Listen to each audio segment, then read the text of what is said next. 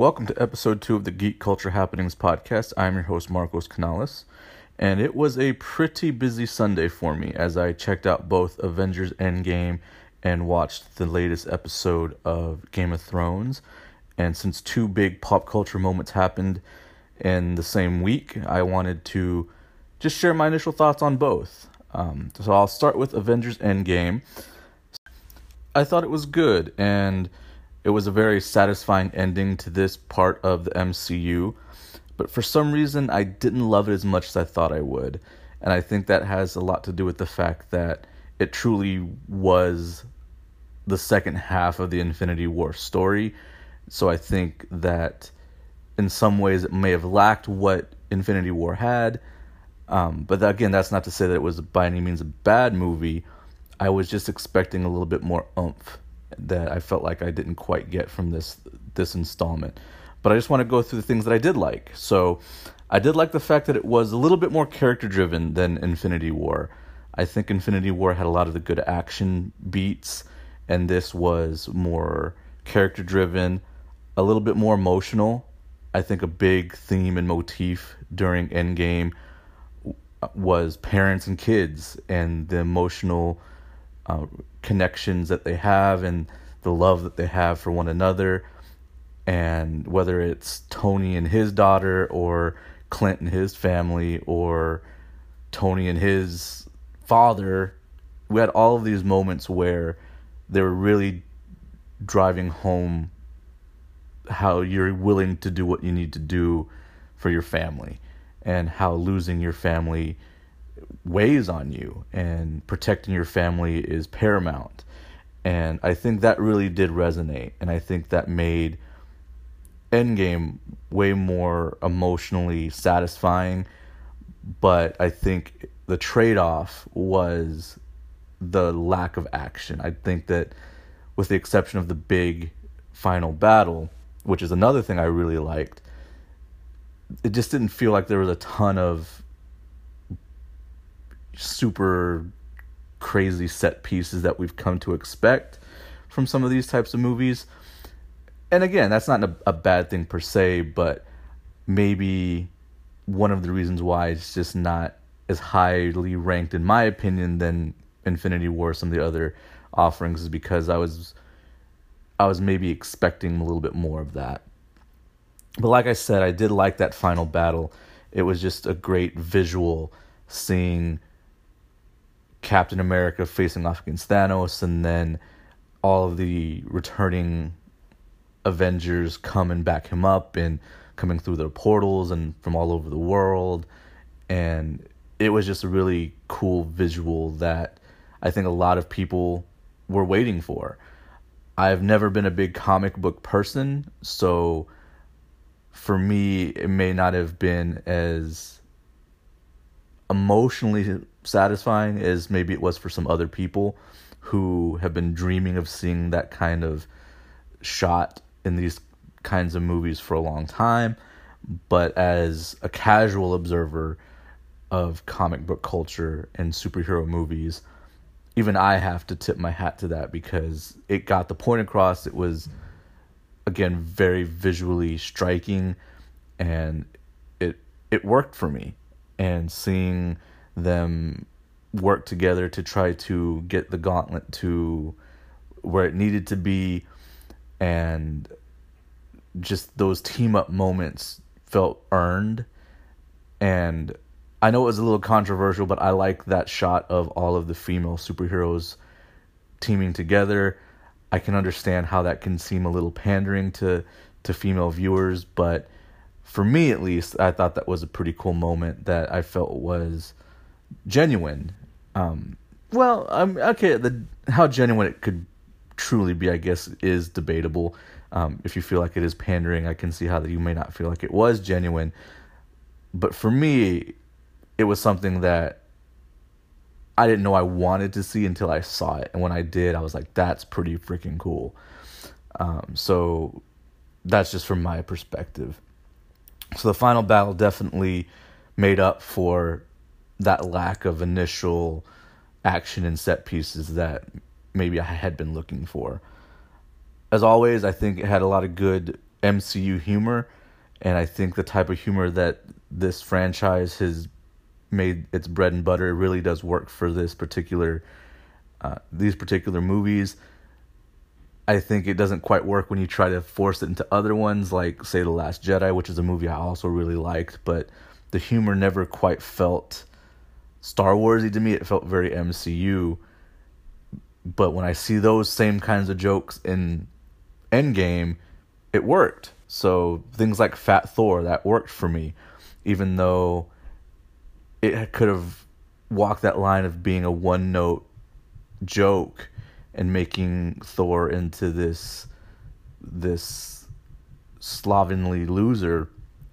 I think they really did a good job of making us understand that he had PTSD, he was depressed, and it's not just a visual gag, that it really did add to his character.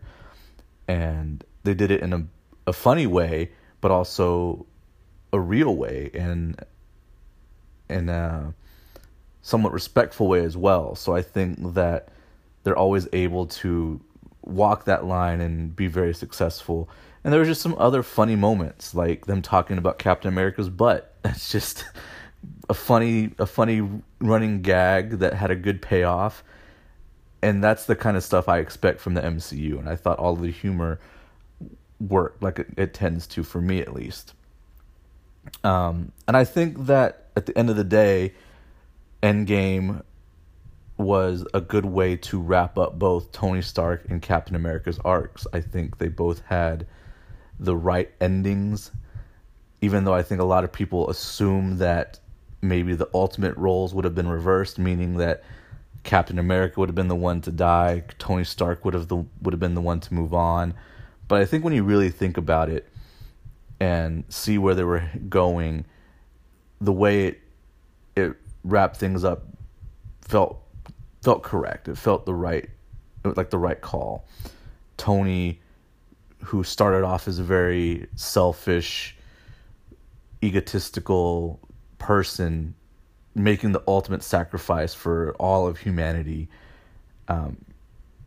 that was a good way to wrap up his character arc. And similarly, Captain America, who his whole character has been built around serving others and being this selfless character, the polar opposite of Tony Stark, finally doing something for himself and being happy.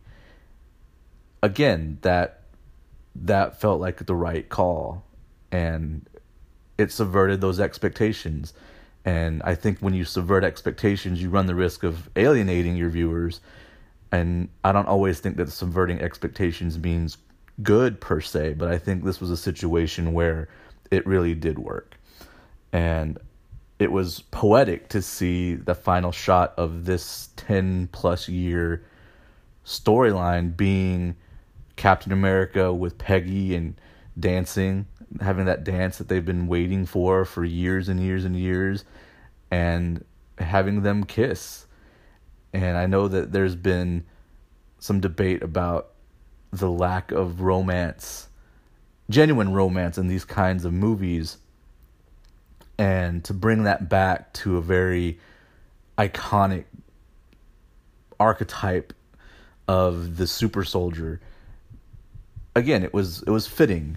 And I couldn't help but think, though, that means that he made out with his real grandniece. That's going to be a little bit weird. And I think that's a good segue into some of the stuff that I really didn't care for as much. And I think the number one thing is the time travel component. And by no means was it a surprise. I think everyone had an inkling that time travel was going to be the solution. But time travel is a tricky storytelling device because in some ways it creates more questions than answers.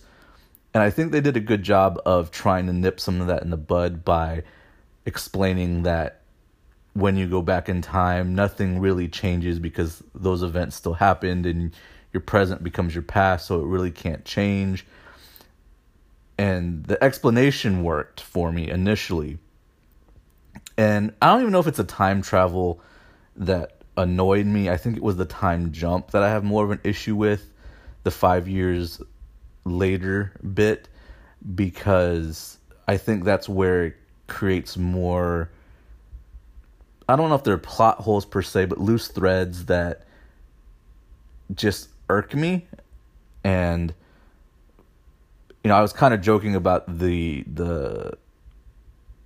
agent. Well, I forget what her real name is. I apologize, but the grandniece of Peggy Carter and Captain America making out, and technically that could really be his blood relative now, because he went back in time and married Peggy Carter, which makes that moment interesting. But again, that wasn't necessarily the truth back then, so I guess technically I can't use that as a means to criticize the decision. But going back to the time jump, that's probably what I have more of an issue with, particularly when it comes to Spider-Man, because I think we're expected to think that 5 years have passed, but he's still a high school student, and that makes me wonder about how Far From Home is going to work, because things just don't quite line up, and it just doesn't. It's not as clean as I guess I would have liked it to be. And some people are saying, well, that just means that all of his classmates or half of his classmates disappeared, and they're going to come back and they're just going to be high school students as well. But then that means half of their class who didn't disappear have already graduated and went off to college. And what about the teachers? Like, what happens to them when they have to, those teachers who didn't get dusted, they're supposed to go back 5 years to teach this class that just reappeared out of nowhere again? Because I don't think that the last 5 years didn't happen. They still have all of the knowledge of the last 5 years, and they're just expected to just be okay with everything being quote unquote back to normal. And maybe I'm just getting too lost in the weeds when it comes to it all, but time travel, like I'd said, can cause more issues than solve them. And I don't know if this is a situation where the time travel ruined the timeline or ruined the story. I just think that it created more questions, for me at least, than I was expecting.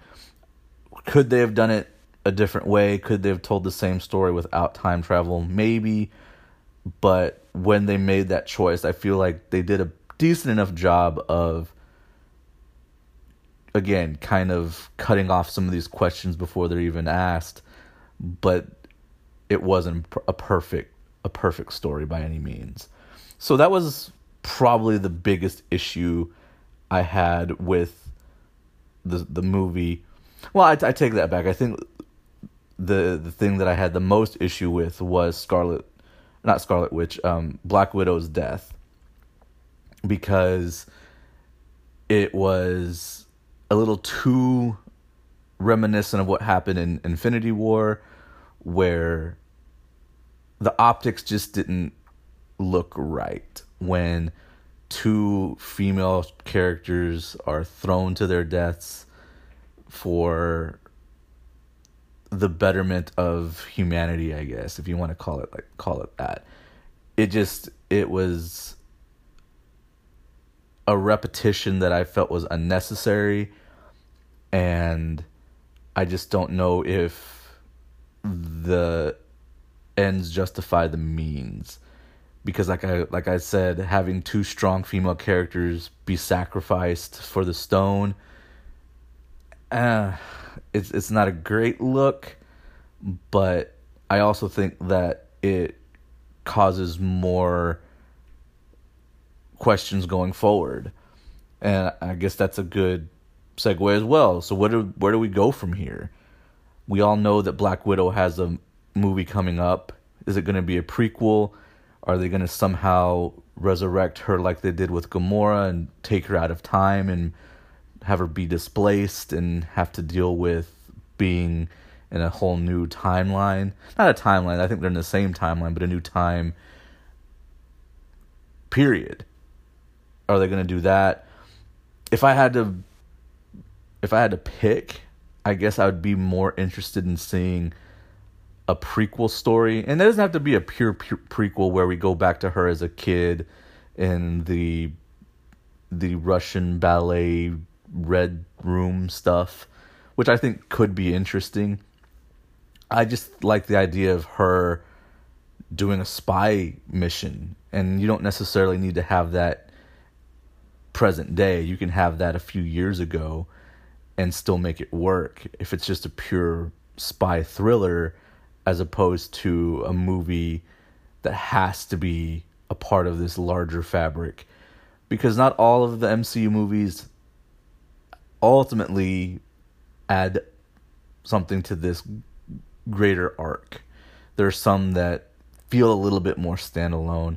Obviously, Incredible Hulk, which is an anomaly unto itself, but I think the first Ant-Man could be kind of seen as a standalone, although Pym Particles played a huge role. So maybe I'm not giving all of the other 21 movies enough credit in terms of them being part of the bigger tapestry. But I think you could have, and maybe this is more of a Netflix style approach where it's just an MCU adjacent movie where it doesn't necessarily have any impact on the current timeline, and it's a side story that still works in the grand scheme of things. Who knows? But I think her death does cause a lot of people question. I think that it makes them wonder what is going to be next. Like I talked about with Spider-Man, how are they going to rectify that time anomaly? Are they going to just brush it under the rug and say, oh yeah, it's just 5 years later, we're going to pretend like nothing happened?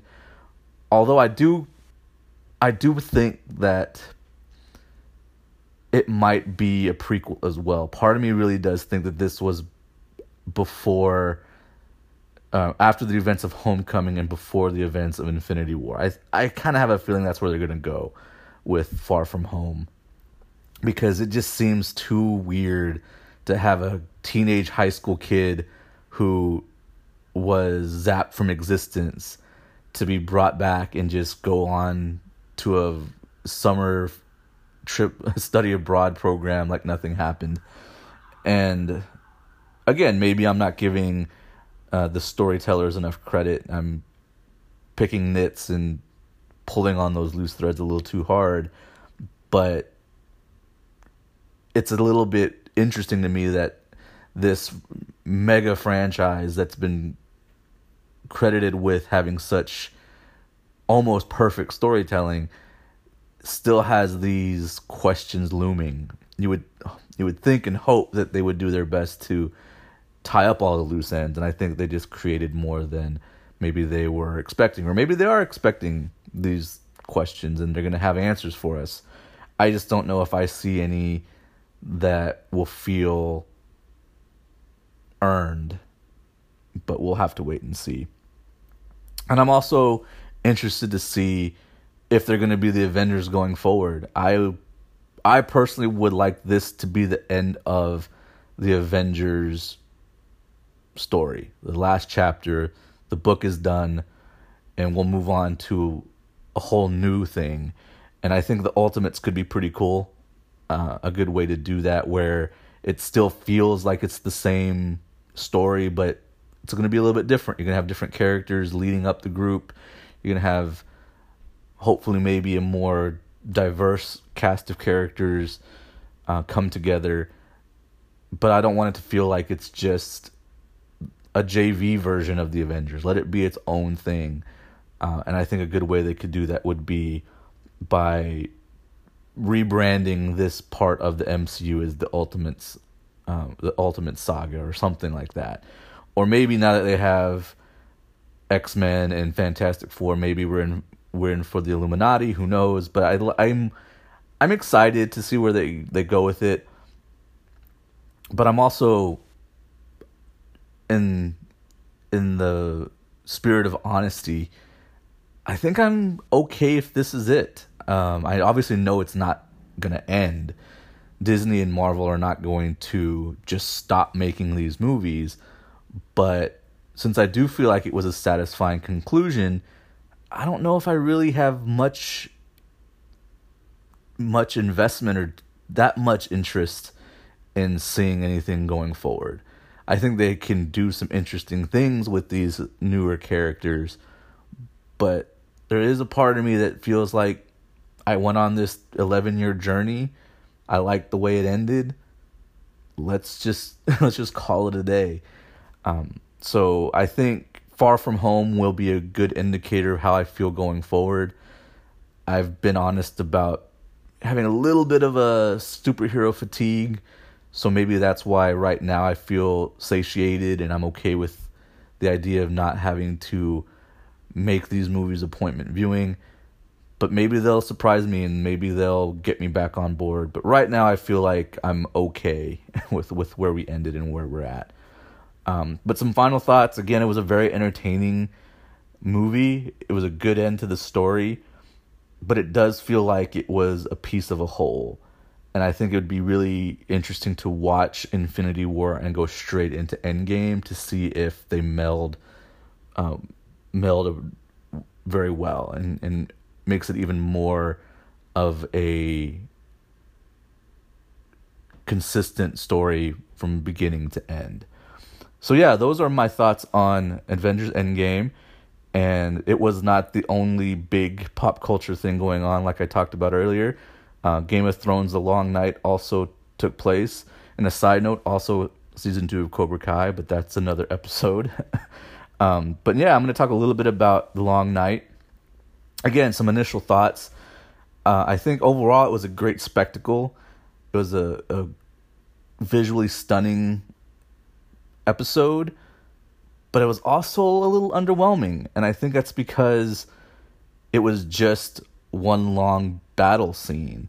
It didn't feel like there was a ton of plot, which is okay. I don't necessarily need a ton of plot, but it was just a prolonged battle sequence. And I think when you do that, you run the risk of it not necessarily feeling like it's a complete story. And that's kind of how I felt. And we'll get into a little bit more of some of those negatives, but I always want to start on a positive foot. So the stuff I did like I said, it was very visually appealing. It was great looking. Some of those shots, especially the aerial battles and that moment where the dragons fly above the cloud line and the moon, and it was just a very pretty episode of television. I also think the library sequence was pretty cool, where it just turned from an action medieval battle movie into a horror film. I thought that was very effective, and I thought that was a great use of pacing, and it made it more than just nothing but a battle, which I know I complained about a little bit before. I do have to give the episode some credit for punctuating some of those moments, like the library sequence, so it wasn't just nonstop action. And that was a very effective way of them using a different genre, a different tone to make it a little bit more interesting than maybe it had any right being. And there were some emotional moments too. We lost some characters. I think the most important character death that happened in this episode was Jorah's, because he went out doing what he wanted to do. He wanted to be the protector of Daenerys, the love of his life, and he would do anything for her. And he did the ultimate sacrifice and protected her and gave his life doing so. So I thought that was probably the best way for him to go out, and I felt like it was a satisfying end for him. Now, making that transition to some of the things I didn't like as much. Going back to the deaths, we did have a lot of characters die. Jorah, Lyanna Mormont, Beric, some other people that I'm just not remembering their names right now off the top of my head. but I think the main players overcame too many odds. We didn't really lose any of the starting lineup. We didn't lose Jon. We didn't lose Daenerys, Arya, Jaime, Brienne. Even some of the bench players like Grey Worm made it through. And while I don't necessarily think that stakes equals death, I think you can have stakes in any story without it automatically going to someone having to die. But in this situation where they were fighting off this unstoppable horde and all of the major players made it out okay, that was a little bit suspect in my opinion. Especially when you see Brienne and Jaime being swarmed by like 10 White Walkers or Whites, and they fought them all off and they survived. And I don't know if you needed to kill a ton of major characters off, but at least one. And I guess Jorah is a major player, but it wasn't done in a way where you felt like he was being overwhelmed necessarily by the threat, while others were being overwhelmed and they still somehow got through. Even Podrick made it through, I think. I don't think Podrick died in that episode. And maybe that's diminishing Podrick's abilities just a little bit, and that's not necessarily fair. But I was expecting more casualties and more meaningful casualties, and we did not get that. And it did feel a little bit like a cheat, to be honest. Also, the way the Night King met his end also felt a little bit underwhelming. And it's not because Arya was the one who did it. I'm not the kind of person who is an MRA who's insulted by a strong woman doing heroic things. That's not it by any means. When I first saw it, I thought that was like, I remember telling myself, or thinking to myself, wow, that was a pretty bold move. That was a pretty cool move. And it wasn't until I started thinking about it and stewing on it when I started to come to the realization for myself, at least, that I appreciated what they did in that moment, but it also felt like something just was off. And I guess it's because I was expecting Jon to have this epic showdown with the Night King, and him being the one to deal the fatal blow, because I felt like that was the story they were trying to tell up until this point. And I acknowledge that Arya has been training for this moment for the last however many years the show's been on, and I'm not trying to take that away from her, because I think when I took a step back and realized that, and I was listening to other podcasts talk about stuff like that and reading online that this is what all of her training was supposed to be going towards, that makes sense. I get all of that. But I'm a pretty casual viewer when it comes to Game of Thrones, so I'll be honest, I didn't remember all of that.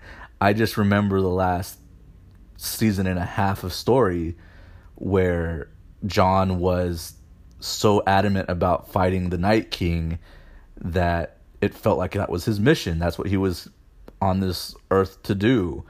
And the fact that he didn't have that moment was a little unsatisfying, at least for me. And maybe if I go back and watch the entire season again, or series again, and have more appreciation for all of those moments where Arya was training, I'll feel better about that. Because, again, even the creator said this was the way it was supposed to end. And I get that. I appreciate that. I don't know if that adds up with the story that they were telling, at least Jon's story. And that's what I'm going off of. I just felt like everything was coming towards that moment, and we never got it. And that's why it feels a little anticlimactic. So yeah, that's the stuff that really didn't quite jive for me. And again, where do they go from here? I think that taking out the Night King in this point of the story wraps up some things, but then also creates, again, like I was talking with Endgame, questions that we have. And I don't know if, because it does feel like now that he's off the board, does this mean that we're going to have less fantasy elements and go back to more of the human political drama, which is what this show was initially popular for? I don't know. And I think that we'll probably see less fantastical elements, but is that going to hurt the show in any way? Like I'd said, I think like this show is, its bread and butter is the more human element, the political elements, and we're going to get back to that. I think I'm okay with that, but I also feel like a big part of this show's identity might have been sacrificed. But we'll see. And like I'd said, I don't quite know what Jon does now. Where does he go from here? It felt like everything he was doing was to face off with the Night King, and that's no longer an issue. That's no longer his purpose, it seems like. Is he going to claim the throne since he's the rightful heir? I don't think that's really what he wants to do. I don't think that's what he's all about. I do think that there's still some interesting stuff to tell when it comes to Jon, particularly when it comes to that conflict with Daenerys. I've always thought that it was going to come down to those two, and that Daenerys was going to take him out because she's the ambitious one. She feels like this is her birthright, and he's just another hurdle for her to clear. And I think that runs the risk of alienating a lot of people because she's been one of the heroes of this story, and for her to make that turn could leave a bad taste in a lot of people's mouths, but I could definitely see that happening. And another potential outcome that I just recently thought of, because I was trying to catch up with a lot of the story before I started watching this season, there's that chance that it might be Gendry and Arya on the throne when it's all said and done. We'll have to wait and see on that. That would be pretty cool too. So yeah, some just final thoughts. Again, I thought it was an amazing technical episode. It did leave me a little unfulfilled. Kind of like Endgame, I feel like this is a piece of a whole rather than a standalone episode. And very similar, like I said, with Avengers, I'd like to watch A Night of the Seven Kingdoms and then go straight into The Long Night, because I feel like those two episodes together will feel like a cohesive whole, much like watching Infinity War and Endgame. So yeah, those are my thoughts on both Avengers Endgame and Game of Thrones. Again, this wasn't a deep dive. There's a lot of great resources if you want more in-depth analysis of these movies and shows. I just wanted to share my initial thoughts on how I felt about Endgame and The Long Night. Hopefully you enjoyed it. You can follow me on Twitter at Geek Culture Haps. And until next time, take it easy, everybody.